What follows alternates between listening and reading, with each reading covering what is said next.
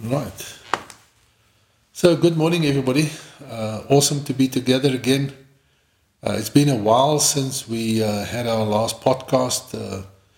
You can see we're in a different venue. We're here at Taba, on top of the mountains, so it may sound a bit different, it may look a bit different.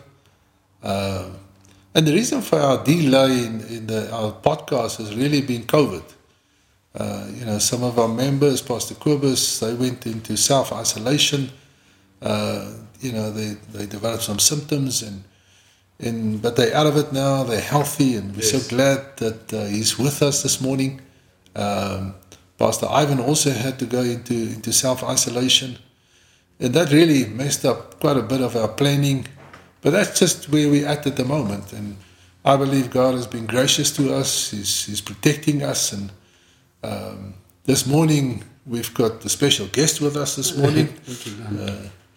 Terry Starkey, long-standing elder, and it's again a privilege to just take on the next topic. And last time we spoke about joy. This week we're going to talk about unity, and unity is such a big topic. And as in our preparation, in my prayer, I was reminded about Jesus speaking to the Father, to saying, Lord, Father God, may they be in unity like we are in unity. And we know, the Lord Jesus and Father God and Holy Spirit is in absolute unity. There's no disagreement. And whatever they do brings a blessing. And we can see it all around us.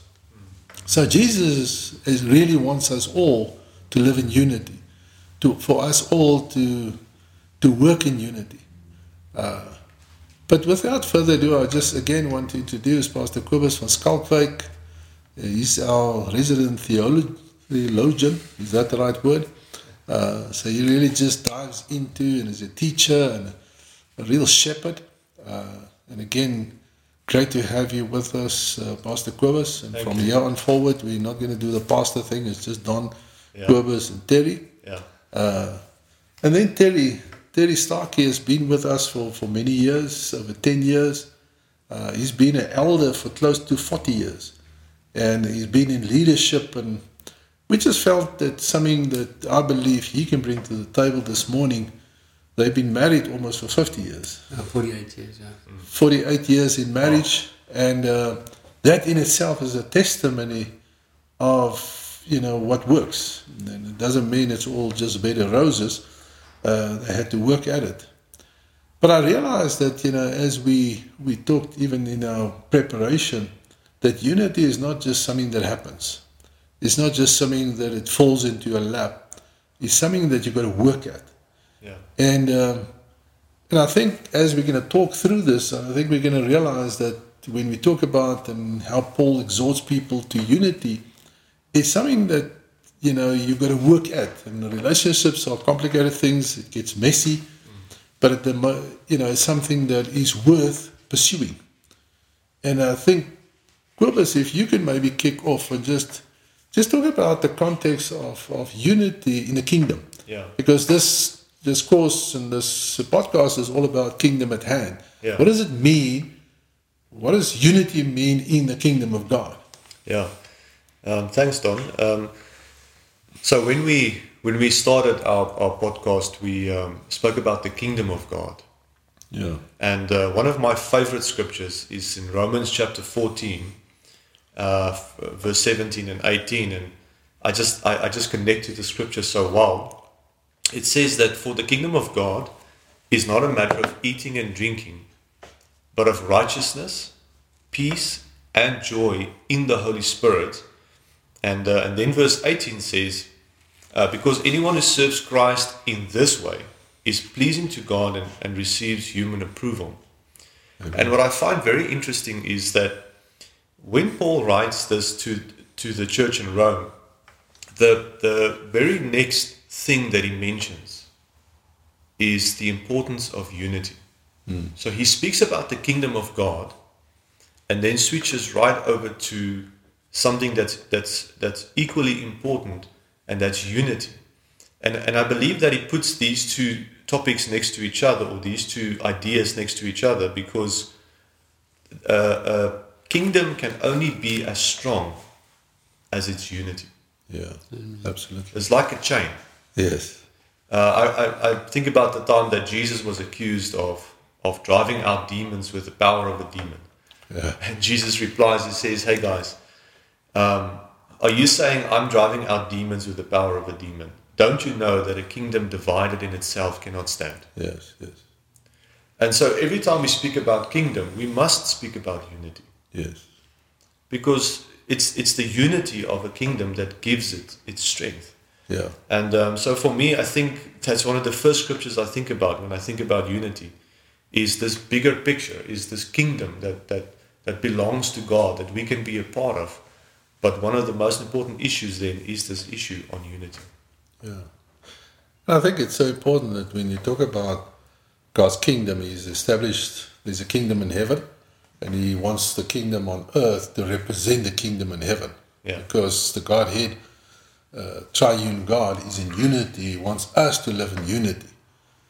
And maybe that's why we need to dive into, the creation of man. Terry, and I think it's something that's really close to your heart. If you can just talk to us about that. No, Don, it is something that's very dear to my heart, and it just reminded me now when Kobus spoke about the kingdom. It just reminds me of the Lord's Prayer. Thy kingdom come, thy will be done on earth as it is in heaven. Yeah. And that's the whole idea, to get things on earth, to replicate that which is in heaven. Yeah. So I'm just reminded of, and I'm just going to go slightly off track here and just illustrate another point that's close to my heart. And I spoke earlier on about the kingdom in heaven and the triune God, and how God actually planned things initially when He said, let us make man. Well, that us is more than one person. We talk about the triune God as people or as persons. Person of God, the Father, person of the Holy Spirit, and a person of the Son. And He said, let us make man in our image. And so God created Adam in His image. And then He said, it's not good that this man be alone. Let us create a helpmeet for him. So everything was done in agreement. Yeah. God made this and created this whole process by agreement. Yeah. And then, of course, we understand the story without divulging the whole thing, all about the fall of man and Adam's sin and all the rest of it. But it's as a result of that sin, that Jesus had to leave the very throne room of God and come in the form of man back on earth to reconcile and to repair the disunity that evolved as a result of Adam's sin. And so the process began when Jesus came to the earth, and that's why we have what we call the marriage supper of the Lamb, because He came for the bride. The bride, He's the groom, and we are the bride of Christ. And that whole thing, He wanted to reconcile His body back to the Father, and it could only be done through His sacrifice. And that's the beautiful thing about this whole picture. And so the process now continues on earth as we strive for unity. But this marriage picture is the only thing that actually replicates what was in heaven before God created man.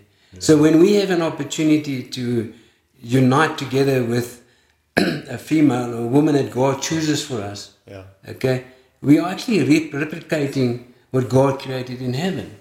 Because when God said to Adam, be fruitful, replenish, have dominion, He was actually saying to us, do the same thing now on earth.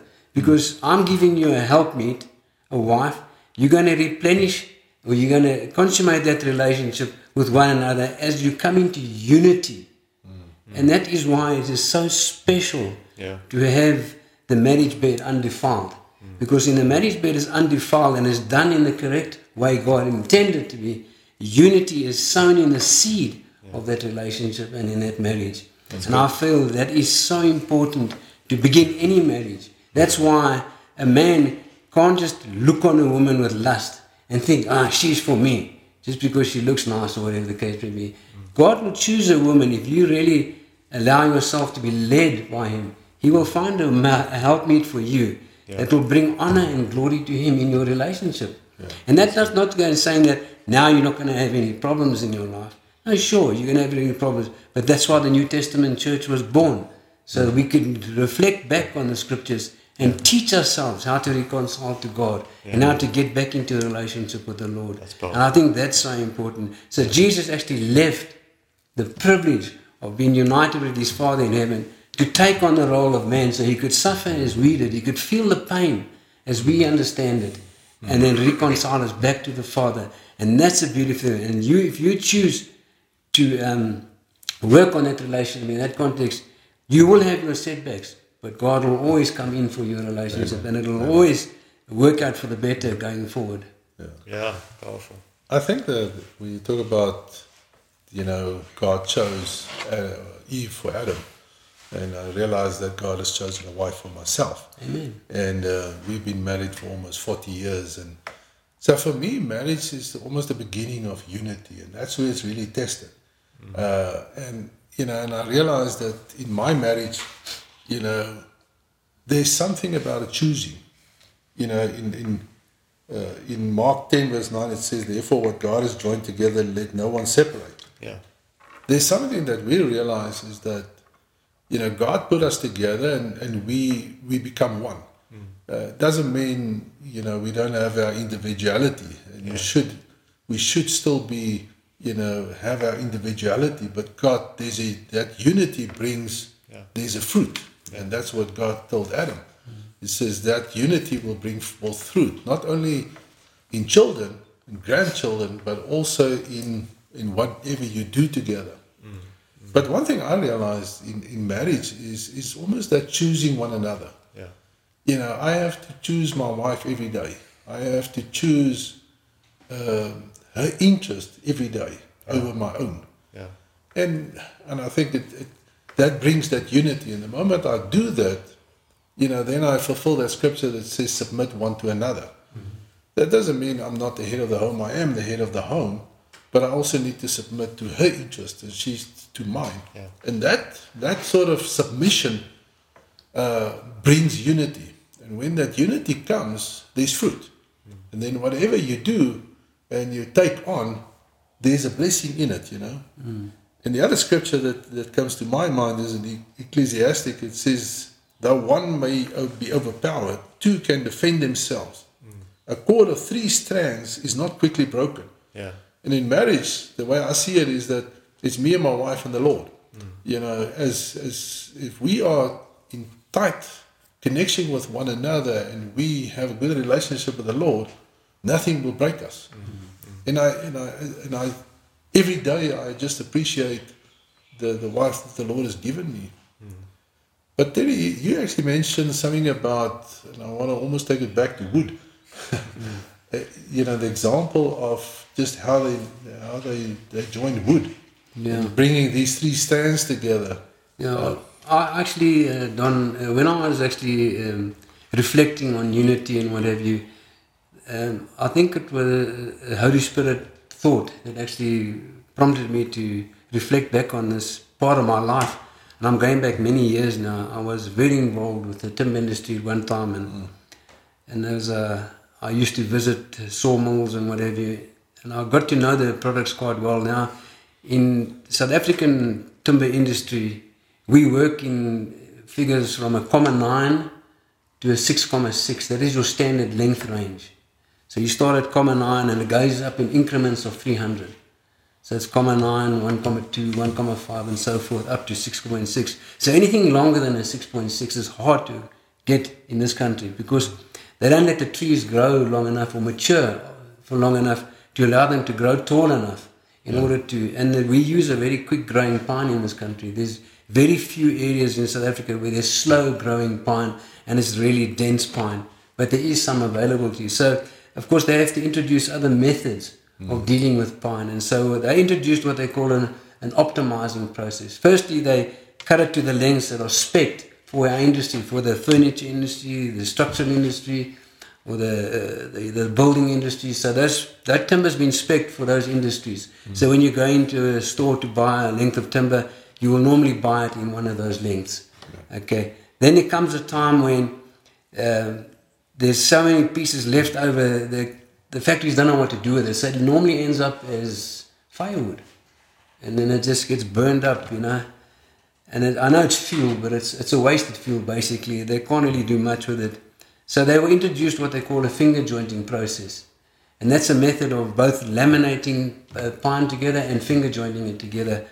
And when I was reflecting on the Holy Spirit and unity and whatever, I saw this picture of them actually taking two pieces of pine, irrespective of look at this table, for example. This is all laminated. You see this? It's all joined with laminations to give you different flavor and different textures and whatever. Yeah. Now, in finger jointed pine, it's very similar, and they have what they take two lengths of pine and they join them together in a finger process like this. Yeah. And then they bond them with a glue. And I've subheaded my illustration as glued together. Now that's your marriage. Yeah. You're glued together. There's no choice. You don't have a choice. Okay. Now, generally speaking, when you glue together, take two pieces of pine, and it comes under stress for whatever reason, maybe there's a storm or whatever the case may be, or something happens to the structure, you'll always find that pine is broken somewhere else other than on the finger joint, on the joint. So it's actually the strongest part of it. That's the strongest part of it, yeah. Sure. And your marriage is like that. Yeah. What God joins together, let no man put as under. That's good. You understand? So your marriage should be able to stand the tests and the trials of life as they come and you face them.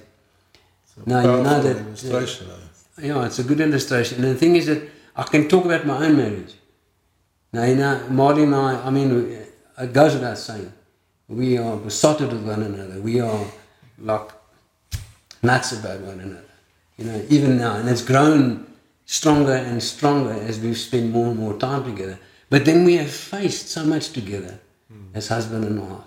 And it's not too different from the other challenges that you might face or Kobus might face. We all face different forms of challenges. But because you bonded together, you can face them. And I think it's true to say that I'm a living miracle and testimony to what God has done in our marriage. Reflecting back on where I've been for the last 10 years in terms of some of the attacks that have come our way.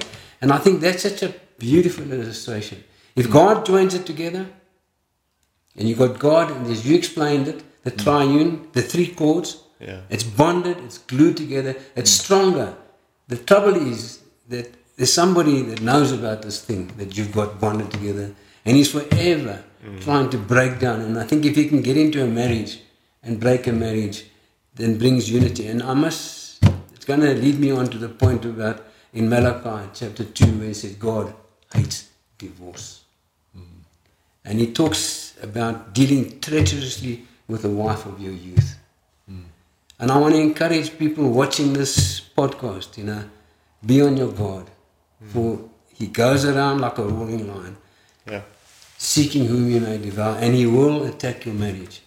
Your marriage, as I said earlier on, is a replication of God's kingdom in heaven. God designed it for you to live a life together in bond, in peace. So you've got to be on your guard at all times. And I just think, because God hates divorce so much, that if there's anything between a husband and wife, he turns a deaf ear to your prayer. He cannot hear you. So you need to reconcile. And I think somebody said, or I don't know if it was said today, that don't let the sun go down. So resolve, you said it earlier on, Don.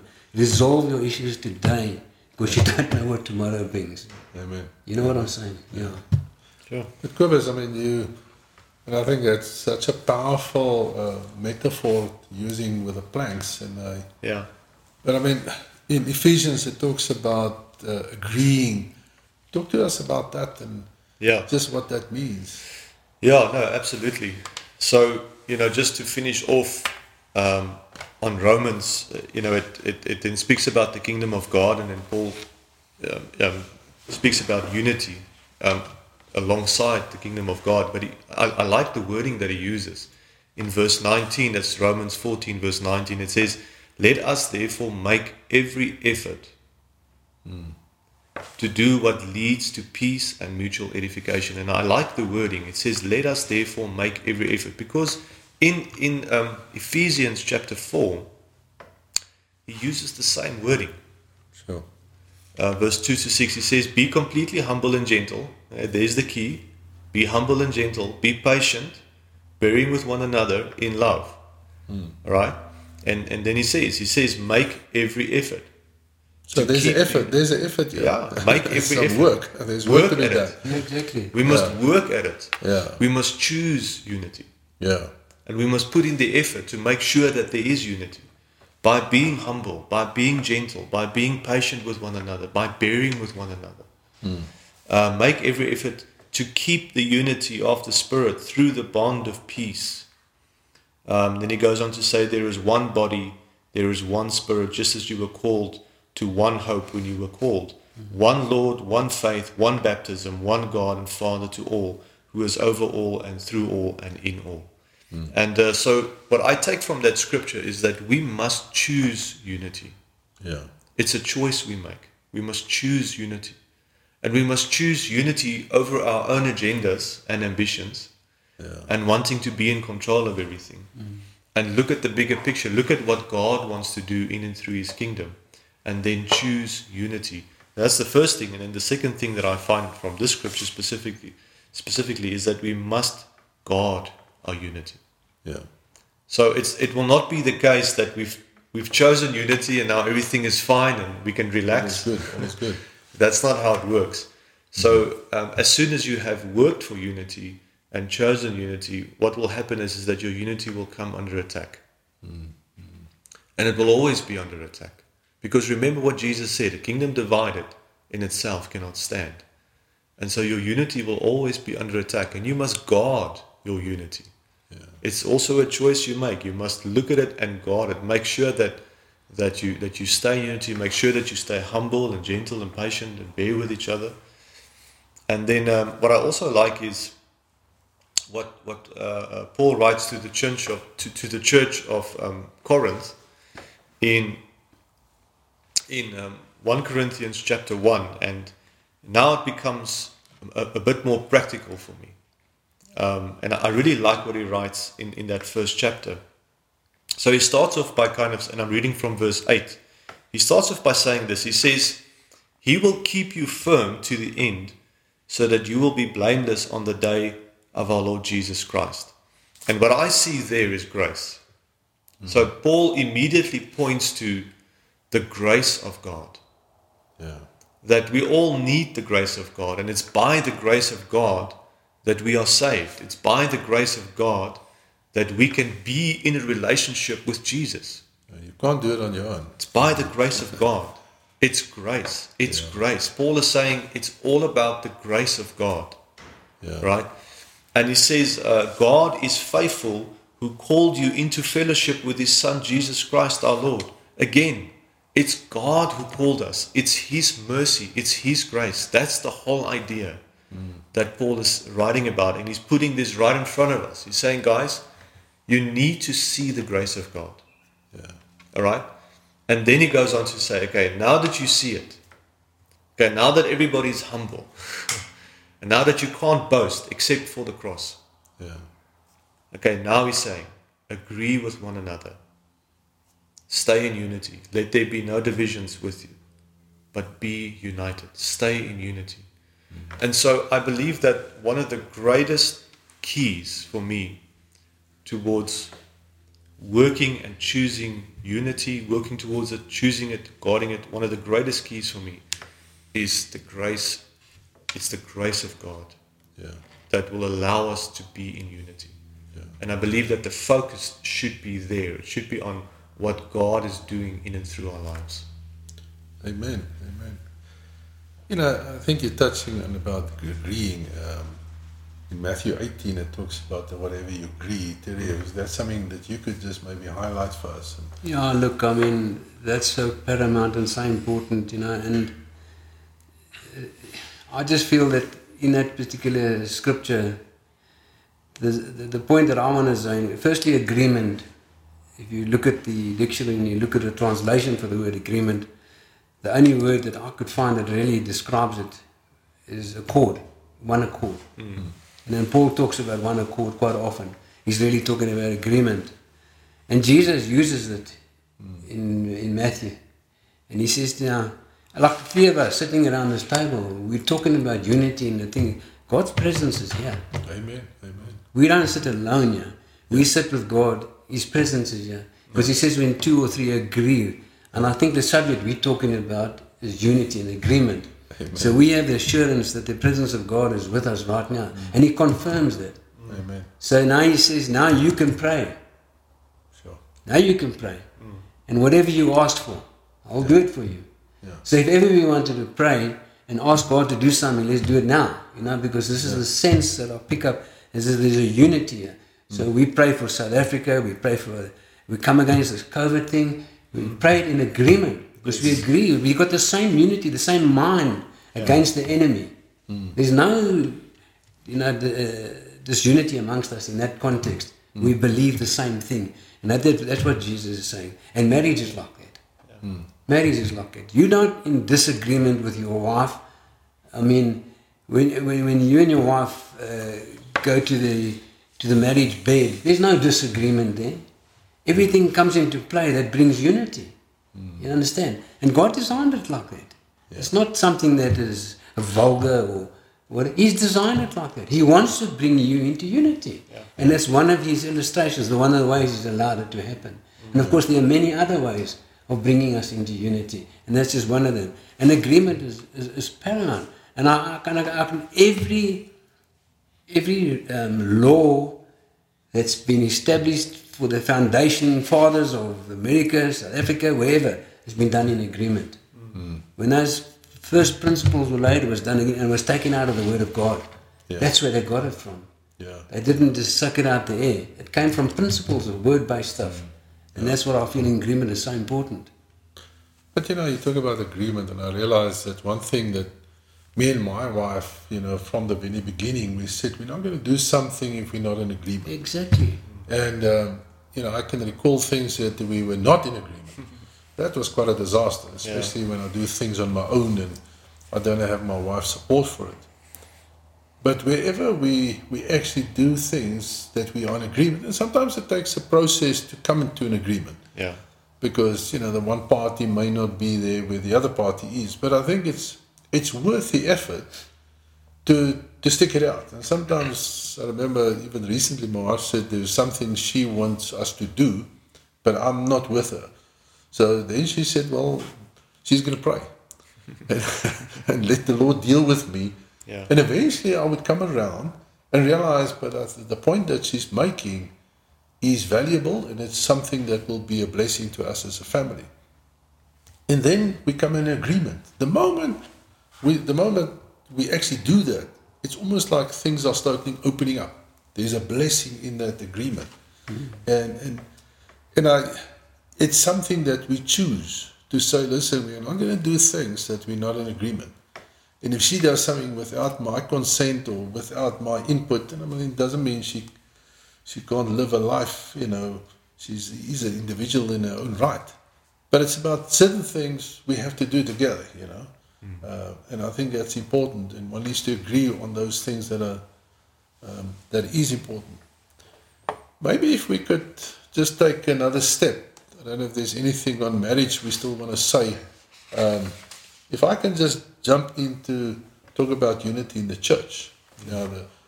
We know the family is the basic building block of society. Now we're taking that family, and you have children that need to submit themselves to their parents that are in unity, which is another topic in itself. But now we're taking that family into a church, which is the Church of Christ. Yeah. Which now, let's talk about unity in the church, where that building block comes into a church scenario with leadership and whatever, and God says, submit yourself to your leaders, because He's building a bride, and He's preparing a bride for a marriage feast of the Lamb, back to the marriage again. So He's wanting to create that ultimate, final marriage feast, and where we're going to, as a church, will be betrothed to Christ Himself. Yeah. He's the bridegroom, so He uses the same metaphor. So let's talk about unity in church. Kobus, what does this mean to you?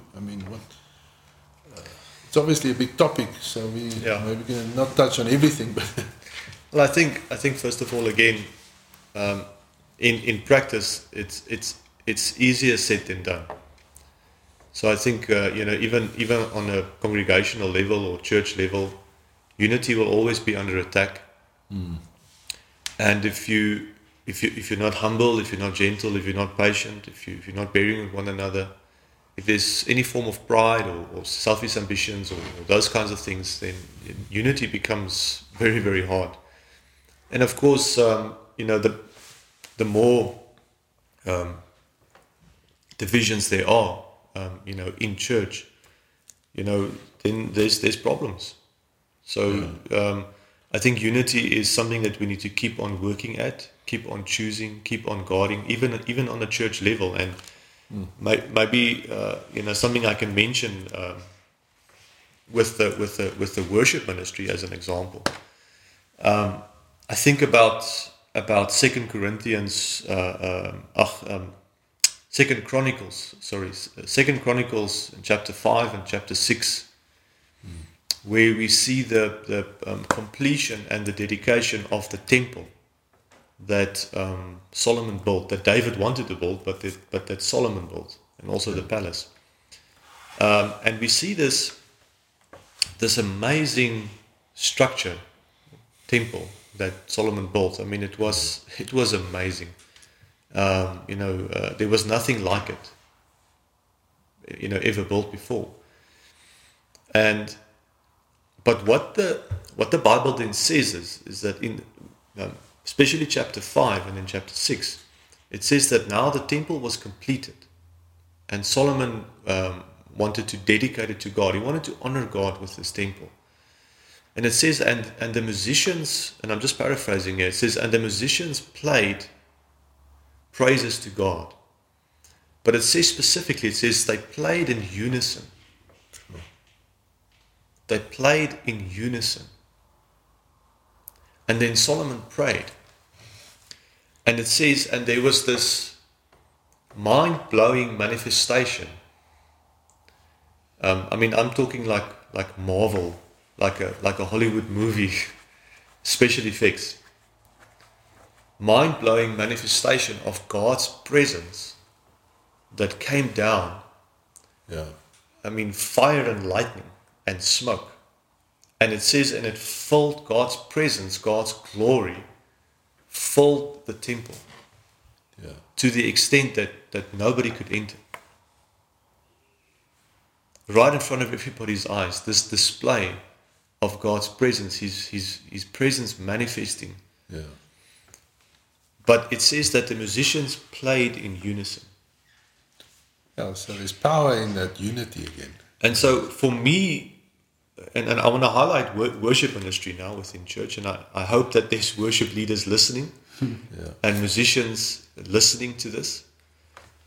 I find that for me, and I'm talking about time that I've spent in worship ministry, I find that yes, it is important that you have a good sound system. It's important that you have nice gear, instruments and lights and engineers. All of those things, they all play a role. But the most important thing for me in worship ministry is unity. Yeah. And when I say unity, I don't mean that you play the same chords at the same time. That's helpful. Yeah, please play the same chords at the same time. Okay. Yeah. But that's not what it is. Yeah. And it's not about having all the instruments in tune and playing the same chord structure to the song and the same key. All of those things are important. Of course they are. But unity means to be together in heart and mind for the purposes of God and what He wants to do in that meeting. Yeah. And I find that in times where we were able to reach that place together as a team, as when we saw God move miraculously in meetings. And it wasn't about how good the sound was and how good the lighting was. It was about the Spirit of God moving in a building, in a room. I remember some of our church services that we've had, where people, as people entered the auditorium at the door, and people have said this to me personally, as they enter at the door, they walk into the manifest presence of God. Yeah. To where some people actually just started crying, started repenting of their sins, started just they were just overwhelmed with the love and presence and the glory of God that was in that room. Yeah. And I think a big part of that had to do with unity. Sure. God. That was a big key for God to manifest His presence in a meeting, in a room. And for me, that is something that we need to guard, something we need to choose, because we want to see God move in our meetings. We want to encounter Him.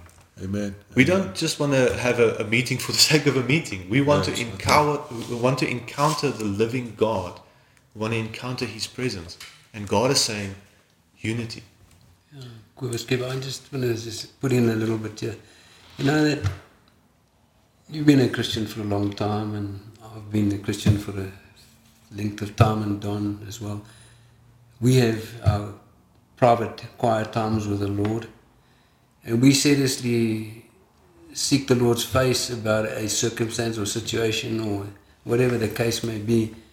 I found on many a time I've gone into the presence of God, and I've actually just gone before Him and searched His heart and searched my own heart.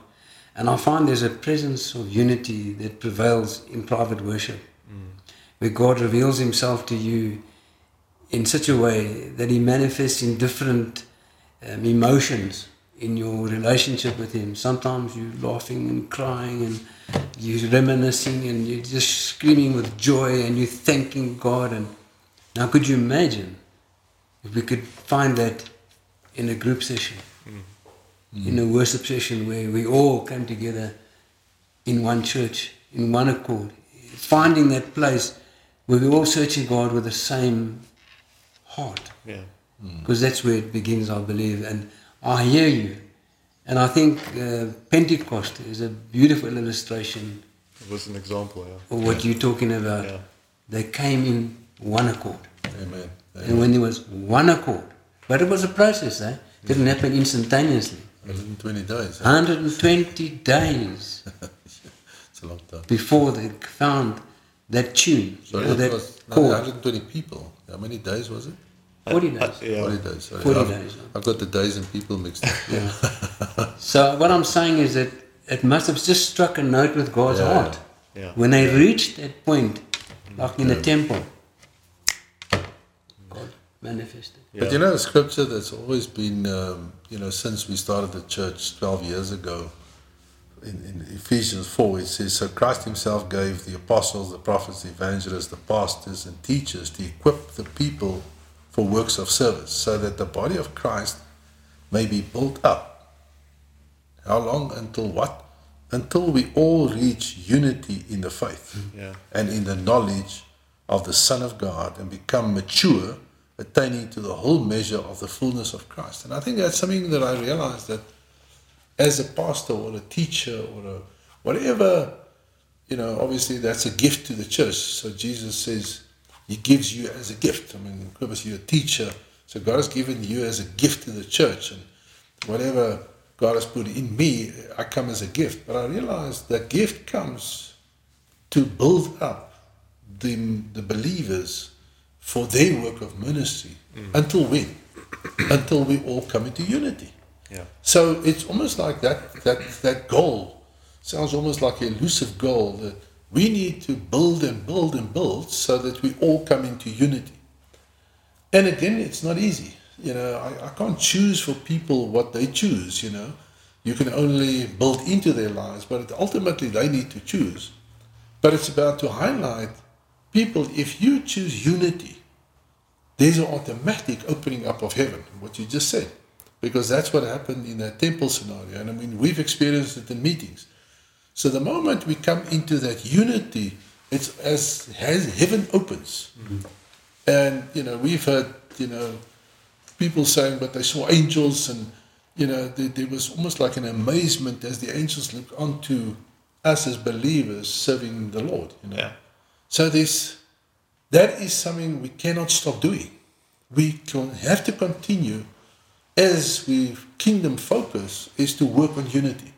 to work on unity in leaders, work in unity as a church in a whole, is to bring everybody to that place and into the fullness, because that's maturity. The moment there's unity and the knowledge of Christ, it brings you into maturity. Then you become not a child anymore, you become a son in the house. Amen. And ultimately, that's what God has called us to be. So for me, it's always been, that is the target. That's the goal. That's what we have to achieve. And we can't stop. We have to keep on working at it. And whenever there's disunity or disagreement or whatever, is to resolve it. You know, and I think that is so important. Yeah. But Gomez, there's a scripture in 1 Corinthians 1, I think you want to highlight just the reason for unity. What is that reason? Yeah, so I think that, Pastor Don, when we talk about all the work that goes into unity and the challenges that comes with that, we can easily fall into this place again where it just becomes a law. We kind of feel it's something that we must do, that's expected of us, we should do it, and it becomes like one of the commandments. It's a law. And I just want to stress this, really want to highlight this, that, Paul points this out to us. He says, guys, unity is what is on God's heart, but you will not be able to actually get it right without His grace. Okay. It's the grace of God that empowers us to actually do the will of God. So for us to think that we're going to get into unity by ourselves, by our own efforts, by our own strengths, we are fooling ourselves if we think that we will do this without God. So God is saying He wants us to be in unity, but He's also saying, I'm going to help you to be in unity because I'm going to empower you by my grace to come into unity. Yeah. And so, again, 1 Corinthians 1, first of all, Paul points out, he says, you are in a relationship with Jesus by grace. You are saved by grace. Now, by the grace of God, come into unity. And God, the unity, stay in unity by the grace of God. Not by your own efforts or your own strengths, but by the Spirit of God, by the grace of God. You can function and live and dwell in unity. Because I believe it's God's desire to bless us. Yeah. I really believe God wants to bless us. He's a good Father. He wants to put all of His blessings on our lives. Yeah. And He says, where there's unity, where you dwell together, I command my blessing. Amen. Sure. But He says, and even I will even help you to get into unity. Because amazing. I want to bless you. Yeah. Terry, something that's really also, I believe, that's important to you is just how Paul exalted all the churches into unity in the different places. Now we find ourselves with many denominations and so many divisions, and which is so sad. But just talk to us about that. And I think what the call is that we need to walk in unity, not just in our congregation, but also with other churches. Yeah, look, Don, it's always astounded me because, when Jesus commissioned the disciples, He didn't say go out as a Baptist, go as a Methodist, go out as, He commissioned the body of Christ and He commissioned His disciples to go out and start the New Testament church. Yeah. And we know Peter and Paul and the great works they did and how the church was started and the great miracles that God did. They weren't operating in denominations. They were flowing in the bond of love and hope and peace and everything that Paul talks about. And I find it just so odd that we can't seem to get the body of Christ or the church as we understand it today to be in total unity. And I think that's why the scriptures are there when Paul says, now clothe yourself with humility. So when you wake up in the morning, you got to put on humility. You got to put on love. It doesn't come natural just because you love the Lord and you love your wife. And there's certain things that are going to irritate you and disturb you. And so you got to look beyond those things. And like Kobus said, it's by His grace. God has empowered us to overcome these things and put them aside by clothing yourself in humility, by putting on love. Above all, he says, put on love. Because there, Galatians 5, and the fruits of the Spirit come into play. And without the evidence of the fruits of the Spirit in operation in the New Testament church, we will never find a place of normality or whatever the case may be. We'll always bring our denomination or our teachings or our understandings into play. And God doesn't want that for His New Testament church. He wants us to love each other as Christ loved the church. And that's why I reflect back on the marriage. Because the marriage, if you're as a husband, and I'm talking to anybody who's listening to this podcast or watching it, you say you love your wife, are you prepared to lay down your life for her? Do you love her to the extent that you're prepared to lay down your life for her? And wife, do you submit to your husband? As Christ, as the church submits to Christ. So the illustration and the regulations and the rules are all in Scripture. But you have to put on these things. You have to walk in humility. You have to walk in love. Otherwise it doesn't work.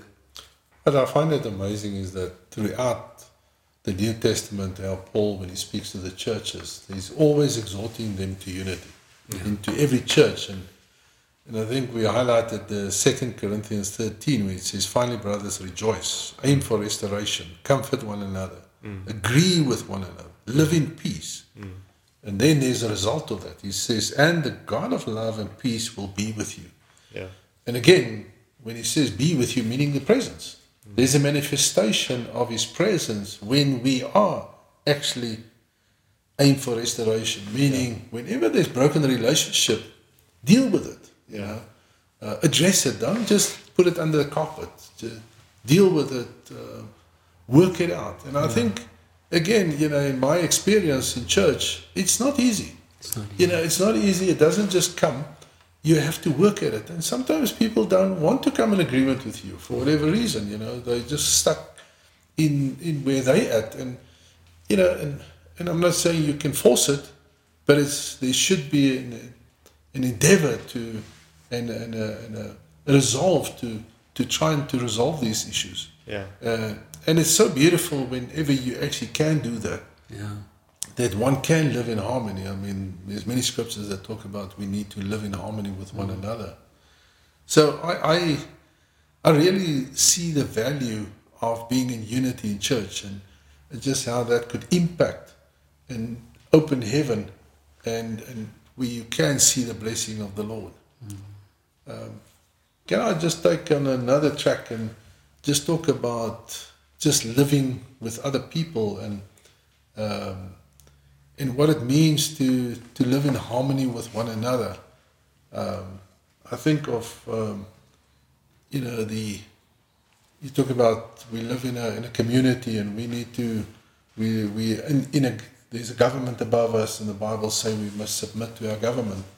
And just I see the value in that, is that if we as a citizen of this country and of any country basically are in unity with your government and with your community around you, it brings a blessing. There's a blessing in it. And you can see when people go against it, the destruction that it brings.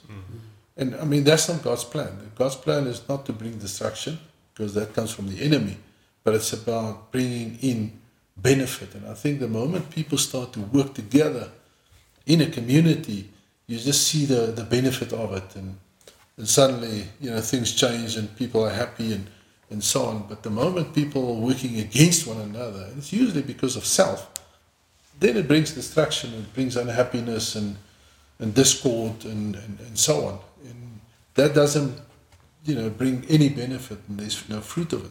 That's right. And I think the scripture that encourages us is pray first of all for those who rule over you.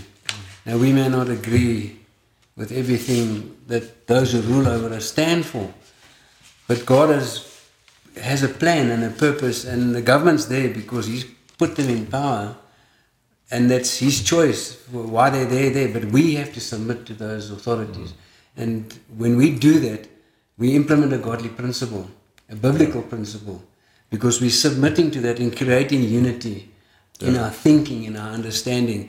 And I think that's very relevant for us as Christians, because Yeah. we won't all agree on politics, but we do agree on what the Word of God teaches us.